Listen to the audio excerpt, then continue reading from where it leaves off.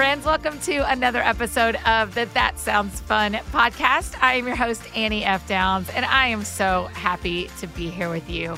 We woke up this morning to another sad story out of London, and so my heart's just a little heavy today, and I just want to encourage you to say a prayer for our friends over in the UK and what's going down there. There's just so much in the world that is hard, isn't there?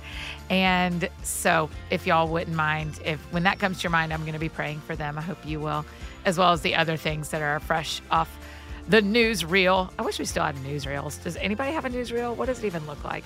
I don't know. But my phone alerts me with new news stories, and sometimes it's great and sometimes it's really hard. But I'm grateful that we know the end of the story. We know who wins in the end, and so we're just going to believe that and pray for peace for families who have lost people they love, and for a city like London that seems to be under some sort of attack. So let's pray for them when they come to your mind. So in the background, the music, as usual, is our sweet friend Ellie Holcomb, and her new album Red Sea Road is a favorite, and I bet it's a favorite of yours at this point too. I have loved hearing your responses from the last couple of weeks of the podcast. Chris McClarney and Sadie Robertson. I keep getting the same response about Sadie, and I know you guys, where people are going, I almost didn't listen because she's 20, but oh my goodness. And I'm like, I know, y'all. I know. She's amazing. She's amazing, and it is so great. And Chris McClarney is also amazing and hilarious. The three of us filmed a Facebook Live video a couple of weeks ago, and he brought me a tiny hand, and he brought Sadie a tiny hand, and I'm thrilled to now have my own Chris McClarney branded tiny hand. I'm just beyond excited about it. As I've been telling you for the last few weeks, in about 5 weeks coming up is our That Sounds Fun weekend here in Nashville. If you want to know more, you can actually go to thatsoundsfunweekend.com and learn everything you could want to know about the weekend. We still have a few tickets left if you would like to join us July 28th, 29th, and 30th. And today's guest is one of our guests at the That Sounds Fun weekend, one of my favorite country singers that is just amazing. She's incredible. Y'all are going to so adore her by the end of this conversation if you don't already. Her name is Kelly Bannon. You should listen to her music. As soon as you finish this podcast, you will love it. Her latest song is called Church Clothes, and it is really, really beautiful. And this conversation was really meaningful to me and gave me a lot to think about. So I think you will really enjoy it as well. So here is my conversation with our good new friend, Kelly Bannon.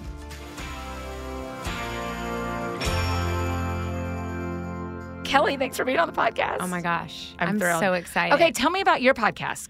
Well, it's called This Nashville Life, and we have 2 seasons. Okay. And we're actually doing we're taking a break for the summer. We're in production for the 3rd season. So we're not putting out any episodes. But next season is going to be actually kind of different, and I'm excited about it. Tell me about the first 2 seasons. Do you mostly do country people? It's sort of what we say. We have a podcast ID at the beginning of our episodes, and it's like the story of how Music City makes its biggest export.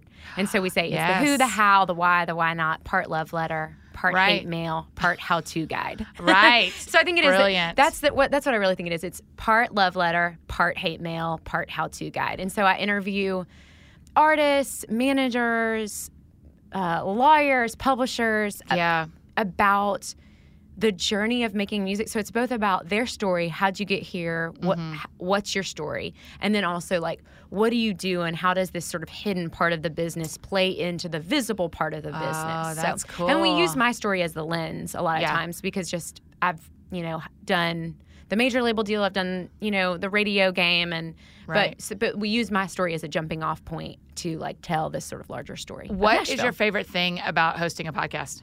Well, this is the mean answer. Oh, good. Start strong. Well, this happens to you. Yes.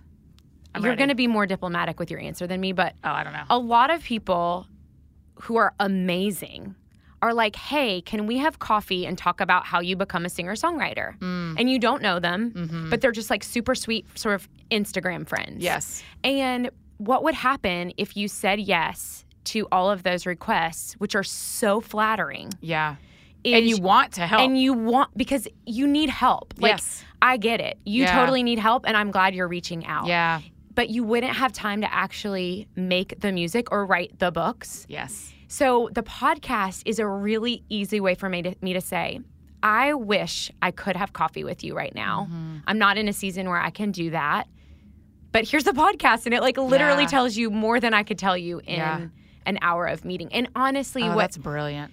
What people are really looking for, I think, is someone to go, you can do this as much as I can. Yeah. So just go do it. Yeah. Here's your permission. Yeah. Like, I needed permission. And I don't know what that says about me, but like, I needed someone to be like, yeah, you're good enough, go do it. And, but I mean, you are. Right. Like, you know what I mean? Right. If you feel called to go do it, you have what you need to go try it. Yeah. I mean, I can't tell you if you're going to be famous. I'm not. Right. You know, but you can go do it and follow the path.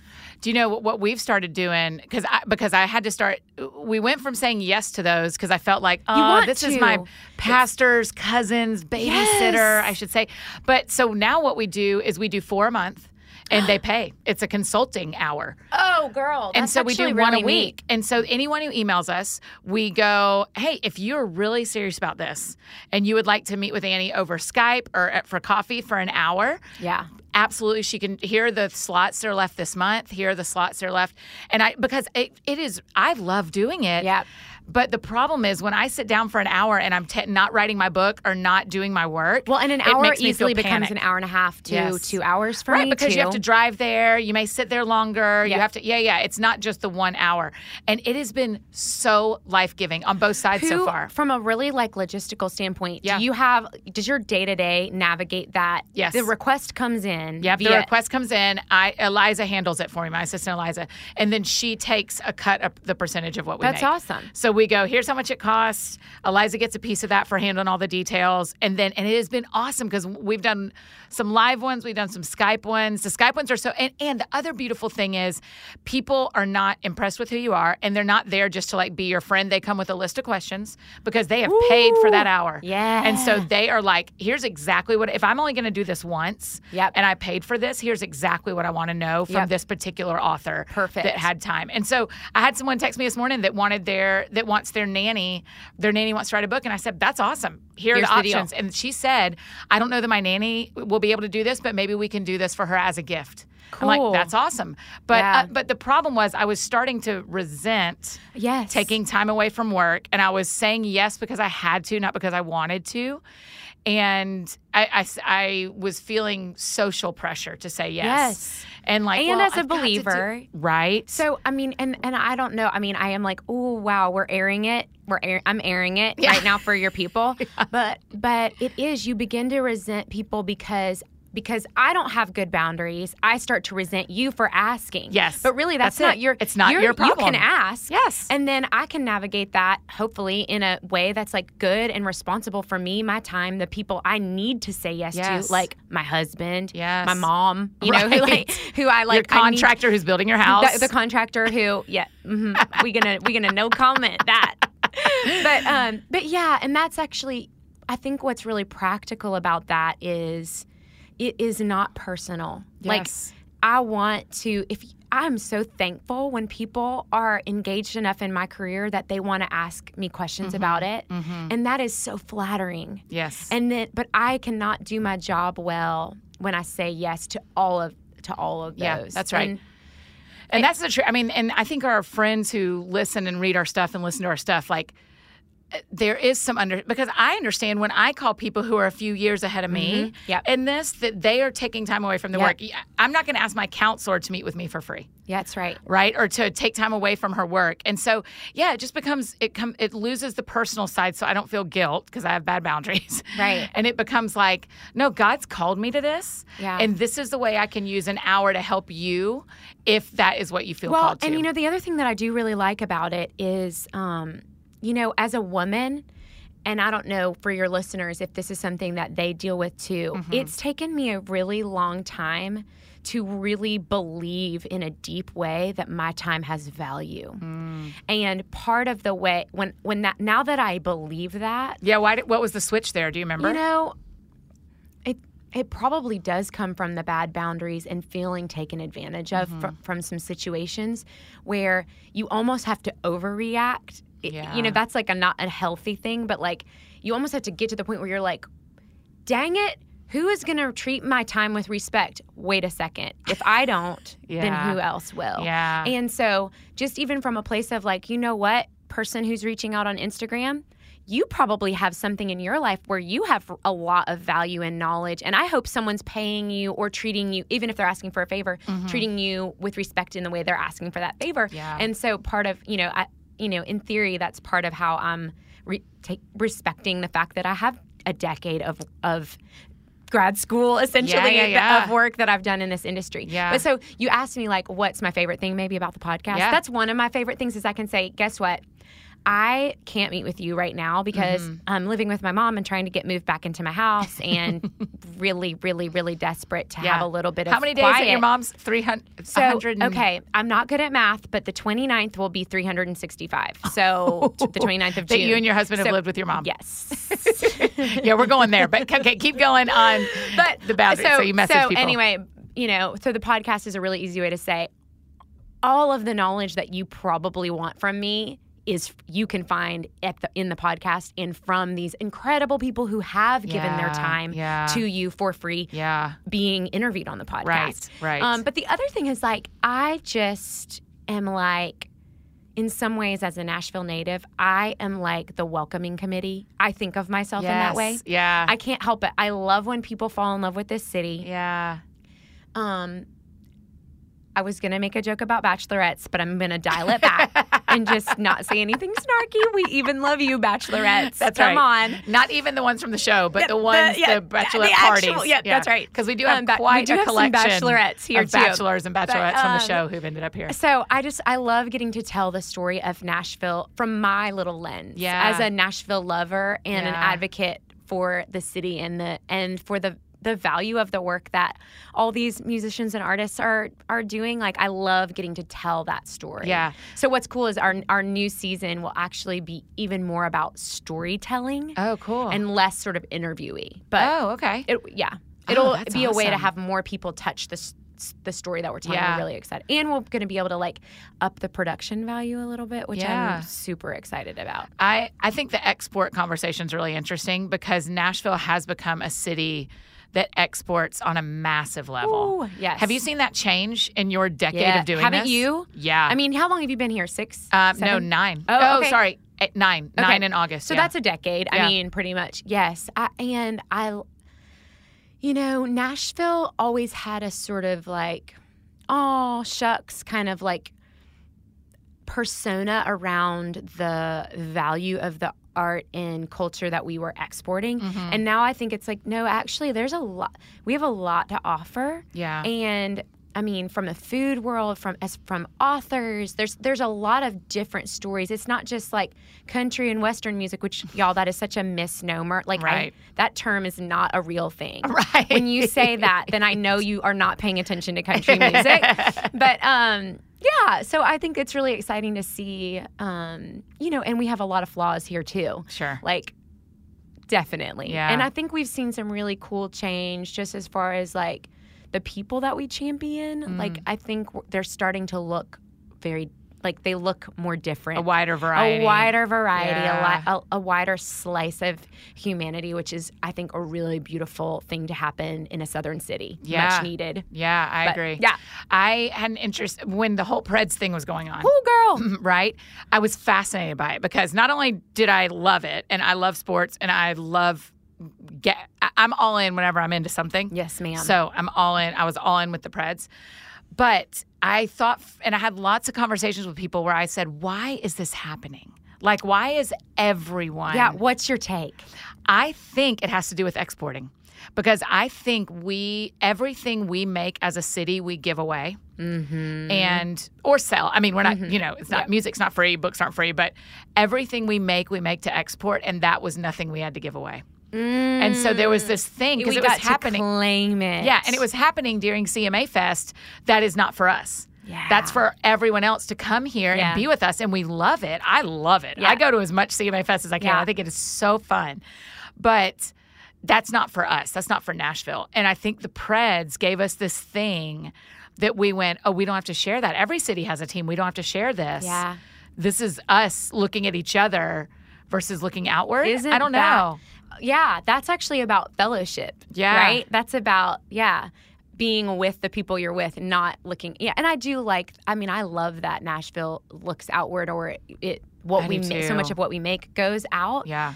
But I actually just want to say, I want to compliment you because I really love the fact that you go to CMA Fest. Oh, thanks. Because the natives turn their nose up at CMA Fest. And I am like, if I can make 2017 about something in my own life, I want it to be about, one of the things I want it to be about is not worshiping at the altar of like cool. And you miss out on a lot of really cool, I'm going to use quotes, /fun, /amazing things when you're concerned with how cool it is. Yeah. And there is like that kind of side to Nashville too, right? That's like, what's like the thing to be at and be seen. And I just love that you like are out there supporting your friends that are playing shows at CMA Fest. Yeah. Like that is cool to me, but that's maybe not the street deaf. Right.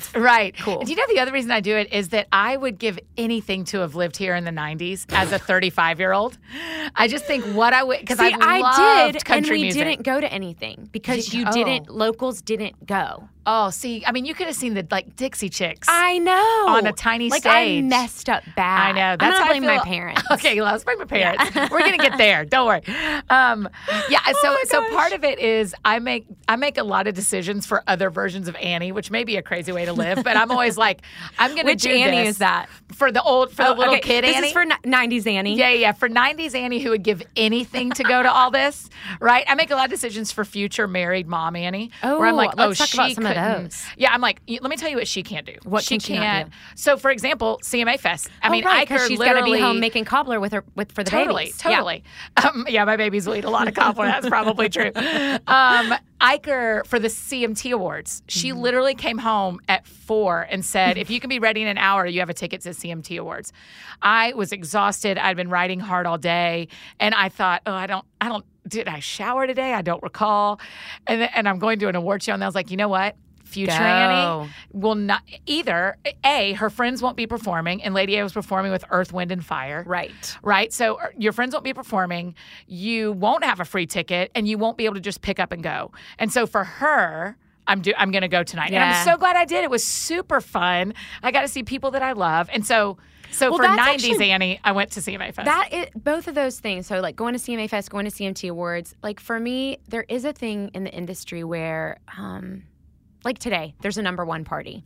It's at the same time as my trainer. One of the ways that I keep my brain okay is I work out. It's one of the ways I work it out. We're going to talk about him too because I have so many questions. Oh my gosh, Insta stories. But it's like I'm like, there's going to be a time when I'm going to wish I had gone to my friend's first number one party instead of like going to work out. Right. Because really, because it's his or her first number one party. Right. Like, I tell need to people do about that. number one parties. They're really fun, but they're kind of this really interesting world. Well, and I guess what I was going to connect as far as like the number one, but it's like there are things where we do them, they're part of our job, or you go to be seen and network because that's also part of your job. But you know what? I hate that there have been moments in my career where I've gotten to the point where like going to an awards show isn't that special. Like, I want to rekindle the part of my heart that sat at the CMA Awards for the first time in like 2013 in my dress and you had bawled an official my seat. eyes out because it was just, I'm not on stage, but I'm here. And I think there's a part of me that maybe has gotten so cynical about waiting to be on that stage that like, I'm like, I'm just not going to go. I don't want to. Listen, I don't like preach, that part of my heart. That'll preach because that can happen in any. I mean, that could be a single person not going to weddings. That can be a woman who wants to get pregnant not going to baby showers. That it's like can I just want to rekindle the part of that delight in my heart. That's like, you know what? This is still magic. Yes, and maybe there's the waiting can be painful, but you can also celebrate. Right. It's kind of I think we get to decide how much something interests us and awes us. Ooh.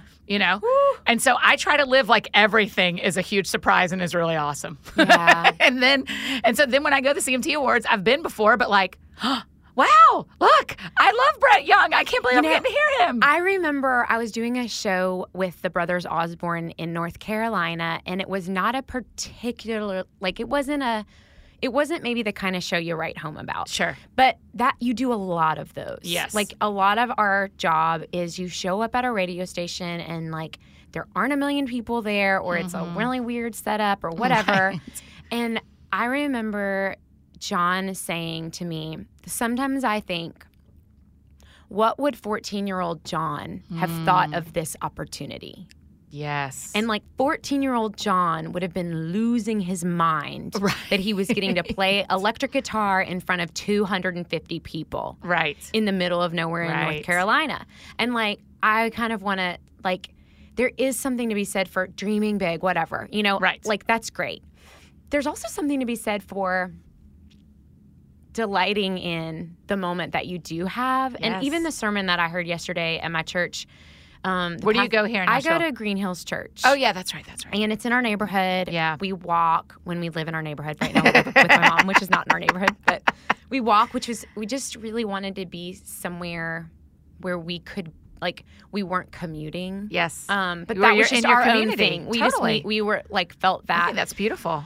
But the pastor was talking about when he was in seminary, there was a photo of Billy Graham, or a portrait, a painting, and he was like, "I'm gonna be Billy Graham," and he was like, you know, like there's something really awesome about having a desire to see thousands of people come to Christ. Yeah, and then there's also a place where your own vision for your life, you hijack like the vision, and it's not God's vision, and that was Billy Graham's story, and that's not his story. Yeah. And, like, so for me, I walk this line of, like, I want to dream wherever God is taking me at the whatever level. And I want to be, like, wide-eyed and like, full of passion and full of, you know, probably also perseverance. Yes. And then I also want to have open hands and say, I don't exactly know the particulars of this dream that God is writing for me and this story that he's writing for me. And so I need to walk in that path. Like right now, I'm a not really particularly well-known artist who has had songs on the radio and who's sold hundreds of thousands of singles. Yeah. But like, that isn't like, but you know, God didn't give me a platform, and he didn't give me a voice to make much of myself. And I just don't know how that all plays out as far as like, I know that I believe that I'm supposed to make country music. Yeah. Secular music, I guess, is what I would also say. And I just don't know how he's going to be glorified and how that story goes. And it's just tricky because there are these really human goals that it's like, well, if you're going to be in the game, you need to have #1 singles, and you need to have this big touring career, and you need to have. And like the bottom line is, I would really like those things, and I hope that I could walk in those things in a way that is honoring to him. And I believe there is a way to do that. Yeah, I agree. And yet, I don't know what he has for me. And then I also have to deal with the ramifications of like what the world says about my success or lack thereof. And I have to like reprogram all the time. Like, like I might be a quote success, or like if I'm like living with and being a good steward of the gifts he's given me. And it may not look like the story that Music Row loves to champion. And there's a disconnect there sometimes. And that's just hard. That's a place where I live and I struggle and I mess up and I want the wrong things and then I correct or God corrects. And it hurts. And then I have to offer it all back up. Do you have that? Yes. And I think it's interesting that you said that's the place you live, because I think a lot of times people think you wrestle with something like that and then you come out the other side. But not for me. I don't think so either. I actually think the right thing, if we're actually co-laborers with Christ, if we're actually, like, I take that really seriously, the idea that what God has called me to is a co-workmanship with him. And if if I'm working with God and we are co-working together to do something with this life, I am forever going to wrestle with what I want versus what he wants versus what's actually happening versus expectations from other people versus expectations from myself.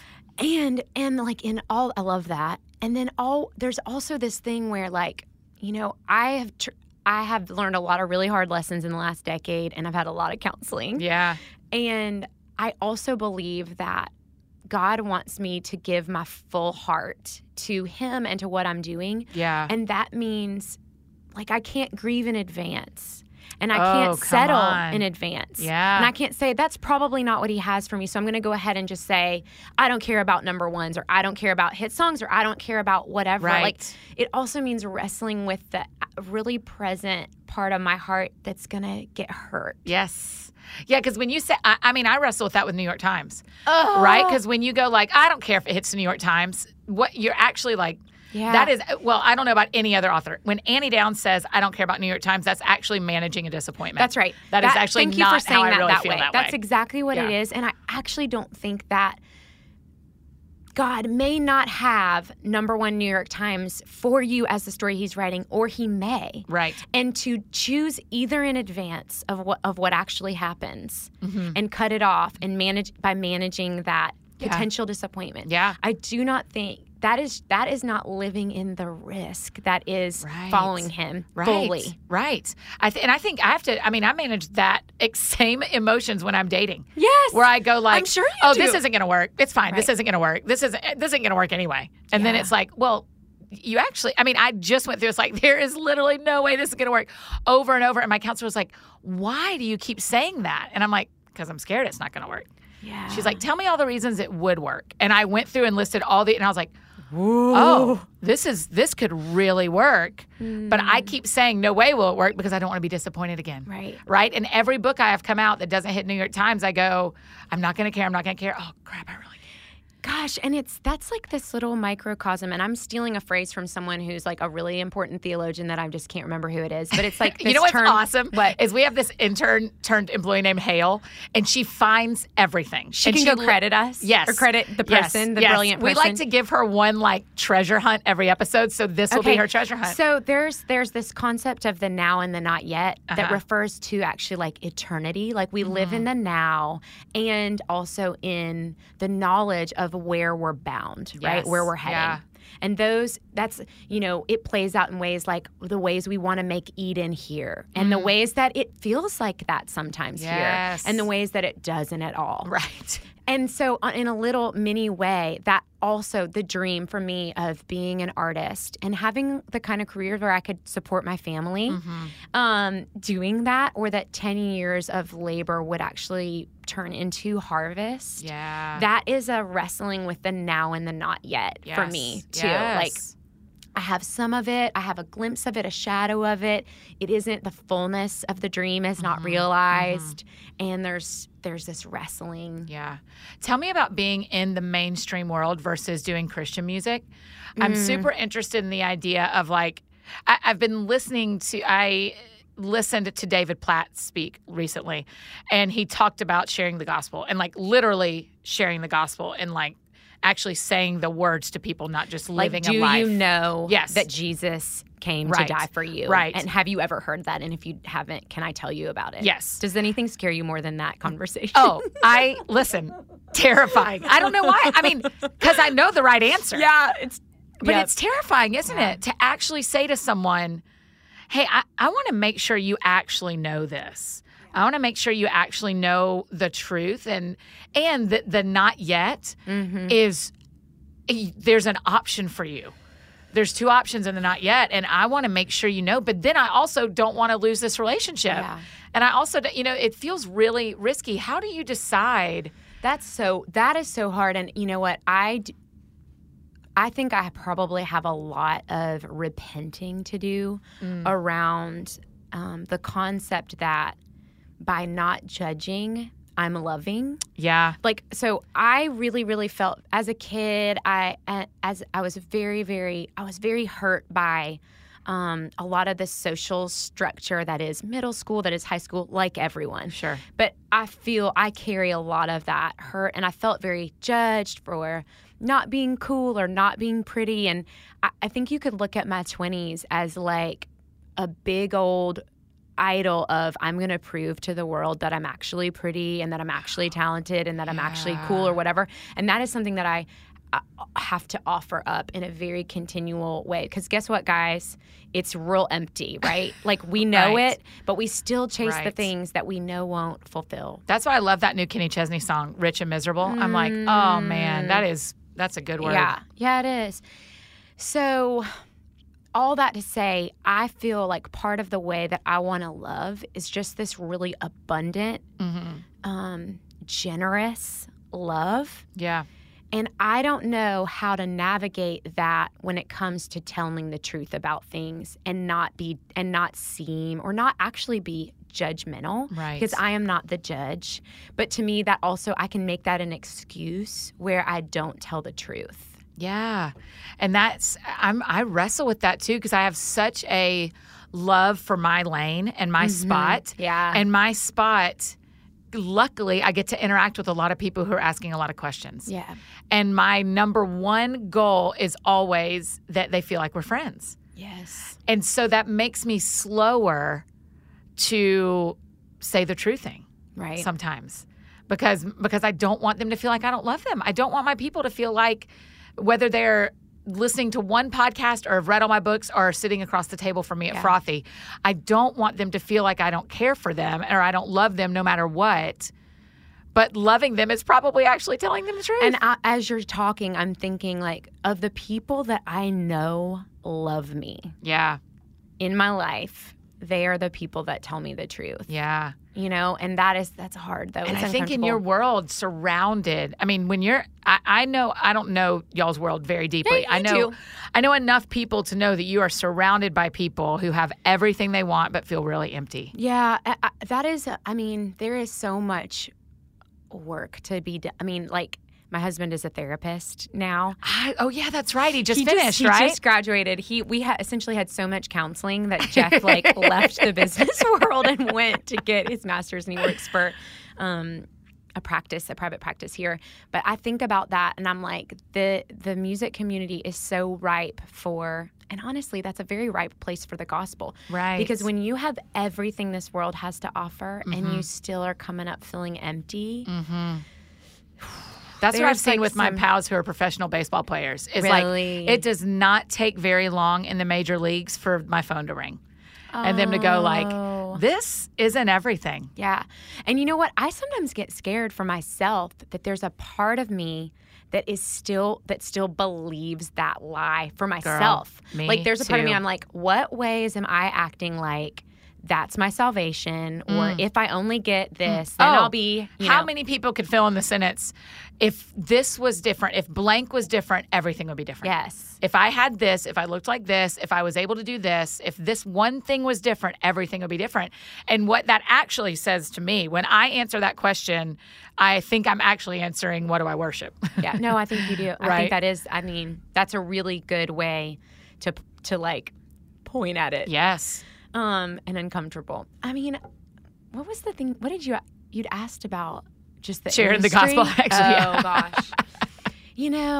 Gosh, how do you do that? How do you do that? I think that's the thing that may be a new season of wrestling for me. Yeah. Is like, okay, I have friends who are so comfortable just having a really easy Jesus conversation with people who don't believe what they believe. And I can talk about Jesus really easily, but asking you to answer a question without me filling in the gap of quiet with whatever. I mean, we can just talk about it later. I'm just going to drop this thing and run away. Oh, man. Go read Romans and call me later, You know what? right? So my family was in the car business, which, that's a whole other thing. But they have this saying, whoever talks first loses. In negotiating, whoever rushes in to fill the empty space has given up the power in the conversation. Really? Yeah. So the power play and that obviously sharing the gospel is not a power play. Right. Newsflash. But like I'm just wondering if there's a parallel there where we rush in out of our own discomfort of like, Yes. oh, I mean, never mind, it's okay, cool, whatever. Like that's me. Right. Like let me fill all potential awkward gaps with me Yes. talking about something Yes. stupid. Right. But like that's actually like a negotiating tactic. It's like you wait. Okay. Now, I think there's some really unloving ways to do that Sure. if you're having, Sure. depending on the conversation. But being comfortable with that, to me, that space could also be called the mystery, Yeah. which could be called the Holy Spirit, which could be Yeah. like when we leave space for another answer that's not our own voice. That's powerful too. Like, and I wonder if my reticence around sharing the gospel in a direct way actually is pointing out my lack of faith in that will God deliver? Yeah. Do I believe that he will enter this conversation? Do I believe that not just for me, but for all people, this is a powerful, compelling story? Am I afraid? Am I afraid that, it won't hold up? Right. And if I actually think about that, no, I'm not. But what I'm probably afraid of is that I don't have the answer. And that's just really about me again. Yeah. But he has the answer. Yeah. So I don't have to I'm not a Bible scholar. Yeah. I'm a songwriter. Right. I'm not and so there's a part of me that probably just needs to acknowledge that it's a lack of faith heart question for myself when I'm afraid, what do I actually believe about my Lord? That Right, because I can tell you how Jesus changed my life and I can't live That's without right. him. That's I know right. I can do that. But leaving that space for someone else to decide that Yeah. across a table And then also, is harder. maybe, there's a part of me that's super practical and wants to let me lay out the foolproof argument for you. Actually, no. People are not won over that way. Right. What they are won over by, as I'm sure you've experienced with your authorship, is when you tell the truth about something that happened to you. Yeah. And you don't even do it, you're not doing it in a manipulative way that's trying to get an emotional response. You just tell the truth about what's happened in your story. Yeah. You tell the truth about what God has done for you. That's probably where I need to start those conversations and not out of a, let me make this dynamite gospel presentation. Right. I have a board, a trifold board, like a science fair project. Yeah. Oh, it's But just I don't know. It's so- super convicting. Gosh, why did you have to ask that? I know, sorry. It's because I'm wrestling with it all the time right now. It's on my mind ever since I listened. I mean, classic David Platt. That's what he does to Right. people. But I've just been thinking I love my people. And I'm doing well telling the story of God in my life. But there are people in my day-to-day life that do not know Jesus and them not knowing the abundant life he could give them now and the eternal life that lasts forever when I get coffee with them is making me have feelings Yeah. of going is it still loving them that I let them walk away? Yeah. Ooh, girl. You know? I love your heart.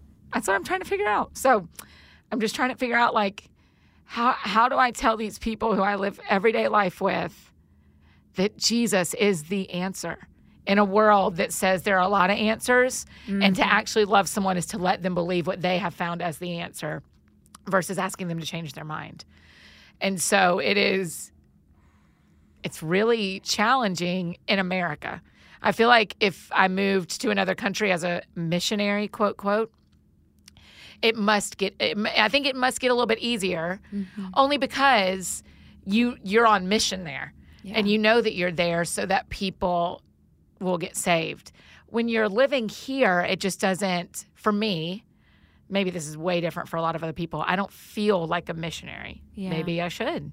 Maybe I'm missing part of what we're called to live where we are, Oh, man. Seeing your know. heart in that, Sorry. that just touched me. Well, too, I think that we're living in this age, right, of and I wrote this little piece maybe it was a month ago when my song Church Clothes was coming out. And Yes. I kind of jokingly made the headline "Vulnerability is the New Black." Yes, you did. But it went people crazy. didn't get it. people didn't. I don't think I. So that probably means I didn't write clear enough. Because help me. Oh my gosh, Annie. I saw so many people share that though. But like it's kind of a joke. It's both. I think vulnerability is the cure to a lot of things. Yeah. Or being honest about your brokenness, being honest about where your life runs out, or where all of your attempts to save yourself have come up empty. Right. I believe in that. I also think it is super in vogue to be real vulnerable about. Right. And there's a way where you can undress in front of people about your story. Yeah. That probably isn't responsible based on where you are in your own healing or your own. So I think we're in this age of like, okay, so vulnerability is the new black, and like that kind of works for a minute. Right. And like, you know, people are having all kinds of really honest conversations around, but it's like, if you know that ultimately all other ways will lead to a dead end. Right. That it's almost like you can kind of satisfy, it's all these temporary satisfying kind of techniques. Right. And then, you know, so I do think ultimately it's just the kind of friend that you want to be, and that I just saw in your face as you were talking about that. Like, when the saving ourselves doesn't work. Yeah. Like, are you still there, and are you telling the truth in that moment? Yeah. Is that what Church Clothes is about? For me, it is about yes. Because that's how it feels. It feels like this, that's like, what it's about. I can cover up with what everyone sees me on Sunday, but what happens at home is a totally different story.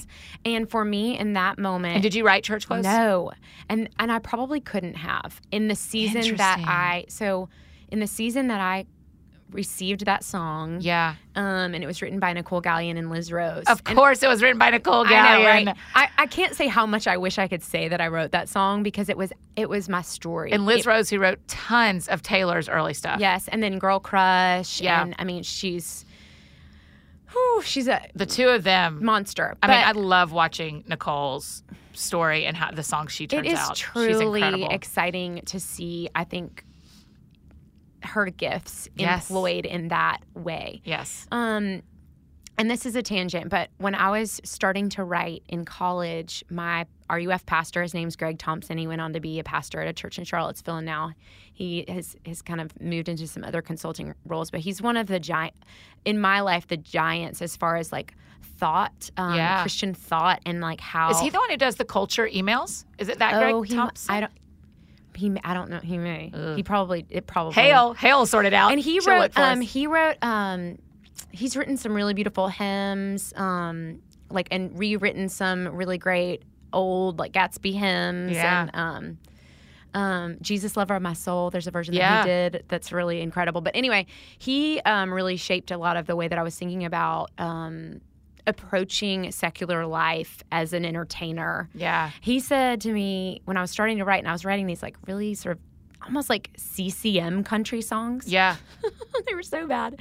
And he was like, hey, girl, like, your God, he's like the king of everything. Yeah. He is the king reigning over all brokenness. He's actually the king reigning over divorce, cheating spouses, businesses that have gone wrong. He is the king reigning. He is the author that is like allowing like everything in this world that's happening that feels like it's secular isn't. It's actually God's. And he is over it. So you can write about all that. Yeah. And essentially, I think he was also like, he just has really great taste. And he was like, this is terrible.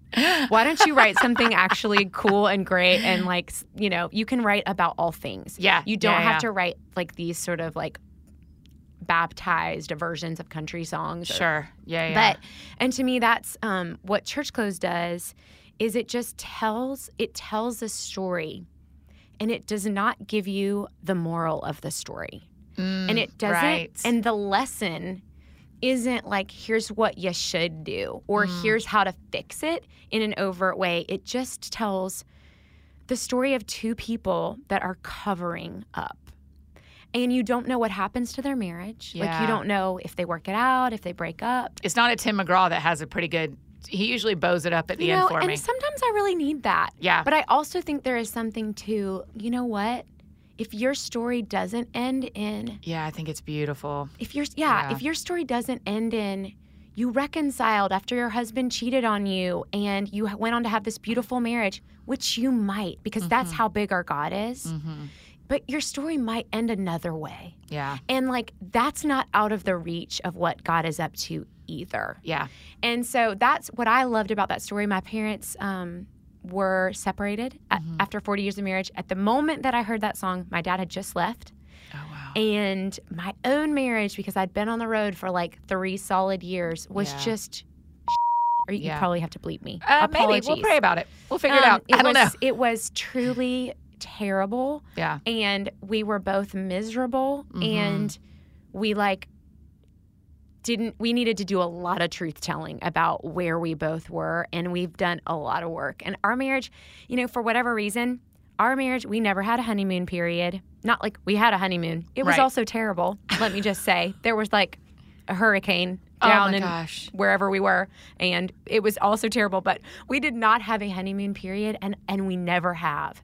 And our marriage is just worked for it the whole way through. Yeah. And that doesn't mean that we aren't supposed to be together. Yeah. But like, we just don't have one of those Christian marriages that I think people put up on pedestals and they write like amazing songs about. We have a marriage where every day we work hard, and most days we fail at loving each other in a Christ-like manner, and we're still married, and it's been since 2000. We got married in 2003. Again, not good at math, so that's I don't know how long that is. 14 years. That's 14 years. Yeah. But so that's another one of those stories that I wish there was a beautiful bow at the end of it. There's just not. Yeah. Except the bow is that we are co-laboring in this marriage that we have, and I think there probably are people that would have gotten divorced, and God probably would have written a really beautiful ending to that too. Yeah. In this we have a really hard marriage. So I just say that because like there are all kinds of beautiful marriages out there, and they aren't all.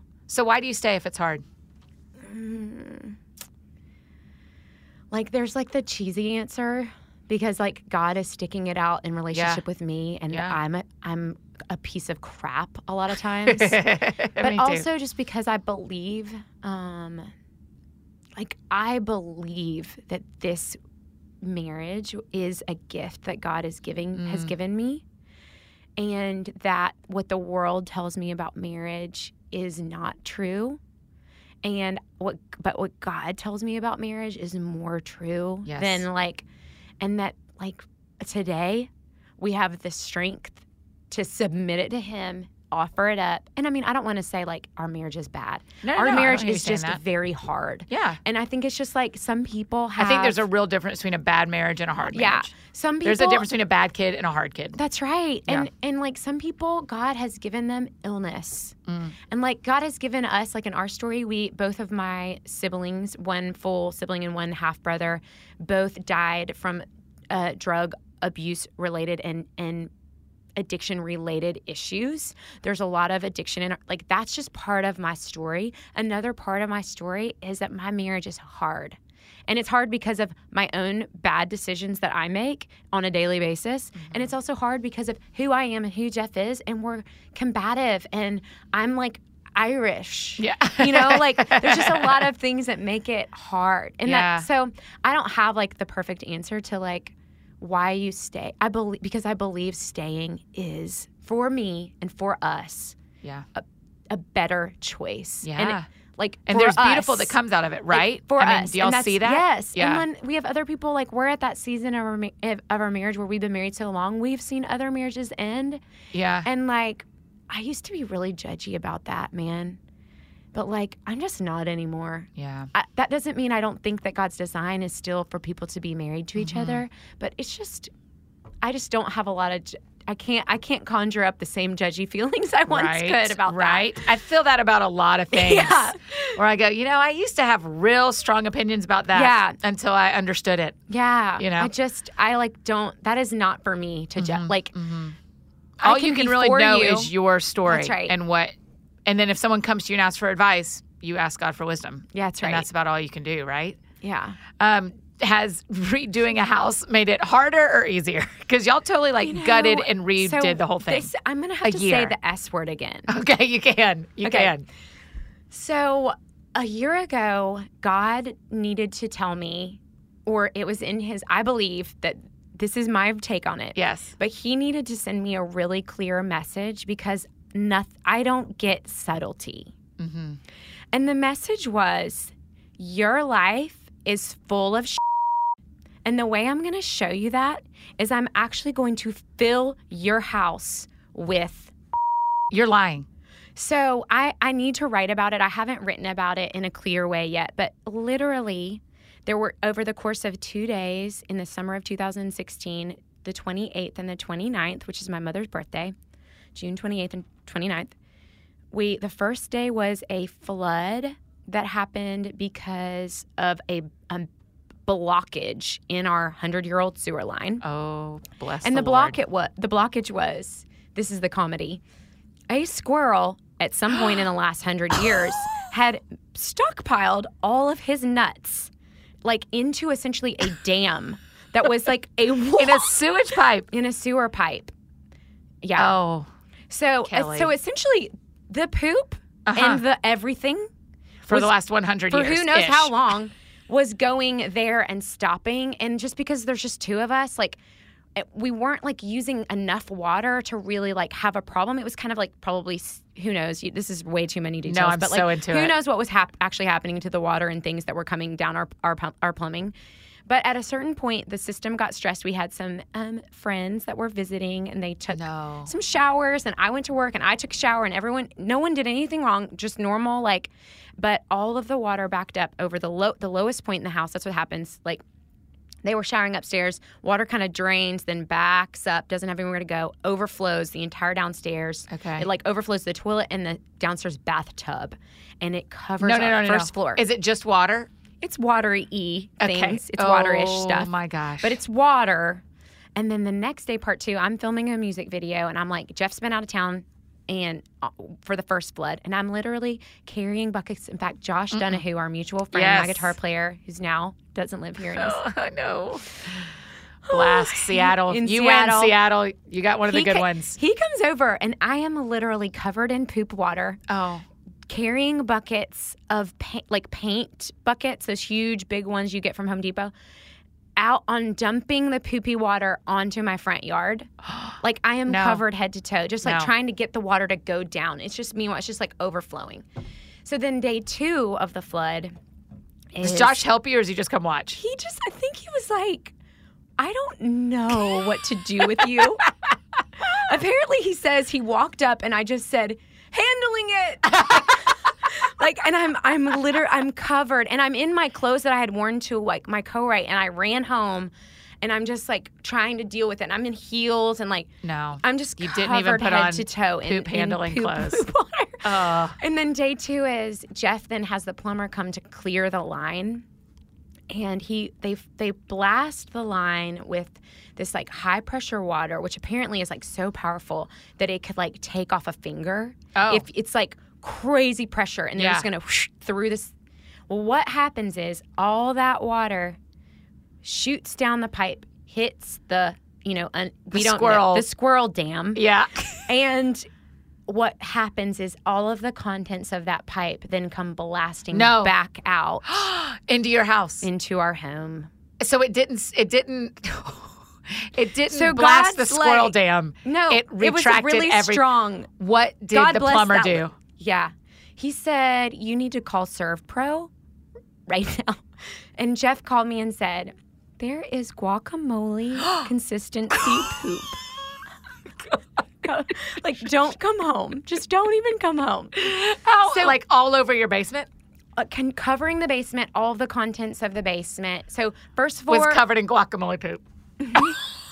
Oh, Kelly. And also, God bless the young man from ServPro who's like making $12 an hour and cleaning our poop.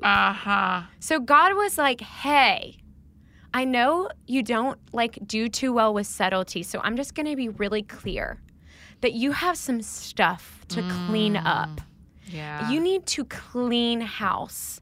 And like I haven't finished cleaning house, but what that is everything from like What am I obsessing over? What extra work am I making for myself that he's not calling me to? Yeah. What things, actual items, do I need to let go of? Because I don't need them, but I think that I do because I'm worshiping safety. And I have a lot of trauma in my story. And people that have trauma in their story, like you walk around with a lot of fear and hypervigilant that someone else is going to kind of hurt you. Yes, and so you build a lot of little fortresses in your life. And I just need to clean house. So we're in the process of cleaning house. And so what's funny is we live in a 100-year-old house. We've been there for 10 years. And I had longed for like a new kitchen because we had this like cheesy 80s kitchen in there that was so nasty. Yeah. But we couldn't afford to change it. Right. And God gave me exactly what I wanted, which was like my new kitchen. Yeah. In exactly like the hardest way possible. Which in the end, like, it is sweet. Like, I was able to, we like are using our savings, and we've lived with my mom for a year, and like we fixed a lot of our house. Yeah. You went ahead and we're like, okay, here are like 8 other things. Out, so let's just, while we're at it, we're gonna need to we're gonna have to update our kitchen. But it's really wonderful. Like, I've just never been, like, I'm so excited about it. I just feel really weirdly, like, just like more thankful for a material thing than I ever remember feeling. Yeah. But I also think he is calling me to use my life in that space in a different way. And I don't know what all that means. You and I talked about us praying over it. Yes. Actually, so I still would like to do that. I want to do it. I'm sitting in the wonder a little bit of like, okay, what do you have for that? Yeah, it so feels like a new season thing. Yeah, for doesn't you it? And for Jeff and for y'all and for what you're going to do with your house. Yeah. I think you're right. So that's the... I will never forget. Don't come home. There's guacamole poop everywhere. Like, y'all. It's an unbelievable story. That squirrel. What a squirrel. What a squirrel. He was a champion. He's the best builder we know. Okay, here's the problem. We're out of time, and we have not talked about number one parties. We haven't talked about your working out, which I wanted to. So, but the beautiful thing is you'll be at the That Sounds Fun weekend. Yes, I will. I'm so excited. I cannot wait. And we're going to record some of it as a live podcast. So we will have topics. Oh, is there talking, not just singing? Yes. Oh. Yes. Goody. Sorry, did we not tell you that? No, you probably did. I'm not thorough. I'm so glad you're going to be there. I can't wait. It's going to be the most fun. We are so excited about you being there. So, so our last question we always ask, because it's called the That Sounds Fun podcast. What sounds fun to you right now? Okay, right now, just having people around the table and feeding them. Are you a table person? Yes. Okay. Actually, have you read the book Bread and Wine? Yes. Okay.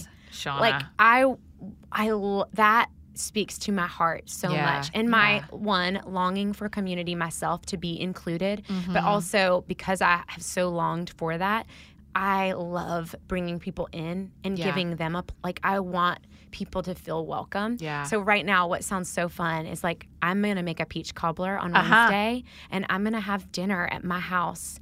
At your house, at not my at your house. Oh, for I'm the so first glad time. you get to do that. What else are you making? Do you want peach to come? cobbler? Maybe. Okay. What do I have on Wednesday? Redditch there's some people that will be there. Oh, so great. Come. Okay. Duh. What else are you making? So I think also... Or is that it? Is it like a dessert party? No, it's dinner. But one of the things that Jeff and I are talking about is I'm a person that says yes to all things because I get super excited about things. Yep. Do you know your Enneagram number? Yes, but I'm not a 7. Okay. That's fine. Is that what you thought I was going? Yeah, because you were leaning toward it. In that way, I probably do lean towards totally. it. But I also, and this ties into our very first conversation, you learning how to say no in a kind and generous way so you can say yes to other things is really important. So Jeff is just like, can you not do like a big elaborate dinner? And can you just do something simple?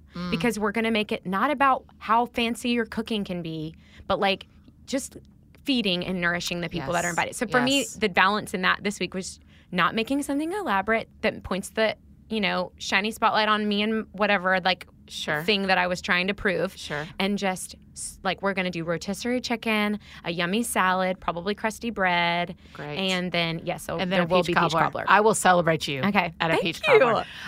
Thanks for being on the podcast. I love you. I love you you for too. having me, Annie. I'm grateful for you.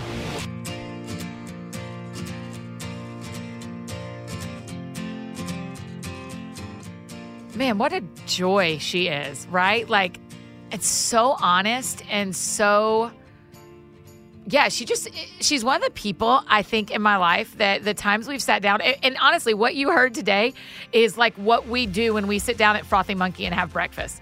Like, that's just what happens. That's the beauty of you guys getting to hear me talk to my friends, is that this went deeper than I ever thought it would go. We didn't get to a third, almost a half of the stuff on my list of what I wanted to talk to Kelly about, because it just got real deep real quick. So I hope you enjoyed that and love her. I know she's just honest. And like I was saying, she's one of my friends who has done so much work on understanding her own story and learning to love her own story. It just makes me have tons of respect for her and her relationship with her husband and her relationship with herself and God. It's just beautiful. So, and you know, my thought is after our conversation today, if you have more questions about stuff we were talking about, particularly if you have questions about Jesus, if you have questions about what we believe, I am super easy to find, embarrassingly so, as I tell you every week. Annie at AnnieFDowns.com is my email, and it comes straight to me. That's actually my personal email. So if there is any questions I can answer, or at least attempt to answer, I don't know everything, but I can tell you what I have experienced with God and with Jesus. And so I'd be happy to do that. Hey, if you enjoyed today's episode, a couple of others that came to my mind that you might like is Ellie Holcomb's episode, is another singer-songwriter we've had on. And Christy Knuckles, her Christmas episode is so fun and super lovely. And thank you guys so much. Y'all have been sending us so many great ideas for the next season of the podcast. And we have already got about half of the fall booked. So we are trying to get to as many people as you guys suggest and as many of my friends as we can get in here to sit down with me. And we are having the best time. So thank you for your suggestions and keep them coming. The sky is the limit, you guys. If there's someone in Asheville you can think of, we can maybe get them here, maybe not. You know me, Reba McEntire. That's the dream. Reba and Dolly. Those are the dreams. When that happens, I'm dropping the mic. Not really, probably, because I love this too much, but those are the dreams, you guys. So if you can get me Reba, if you can figure out a way to get Reba in this room, let's do it. Thank you so much for joining us today. I hope you really enjoyed this conversation with Kelly as I did. And what sounds fun to me is it's Monday. And every Monday I eat lunch with the same group of friends. We call it Noodle Monday, even though we don't eat noodles anymore. And we are headed to Burger Up, one of my favorite local places in the neighborhood. Absolutely delicious. I think today they have this really great kale salad. And if you put the turkey burger on it, oh man, it's awesome. So I think that's what is in my heart for lunch today. And that's what sounds fun to me, is meeting up with my pals for Noodle Monday. So you guys are hearing this on a Thursday, maybe a Friday or a Saturday, and the weekend in June. I hope you go out and do something that sounds really fun to you this weekend, and we will see you next week.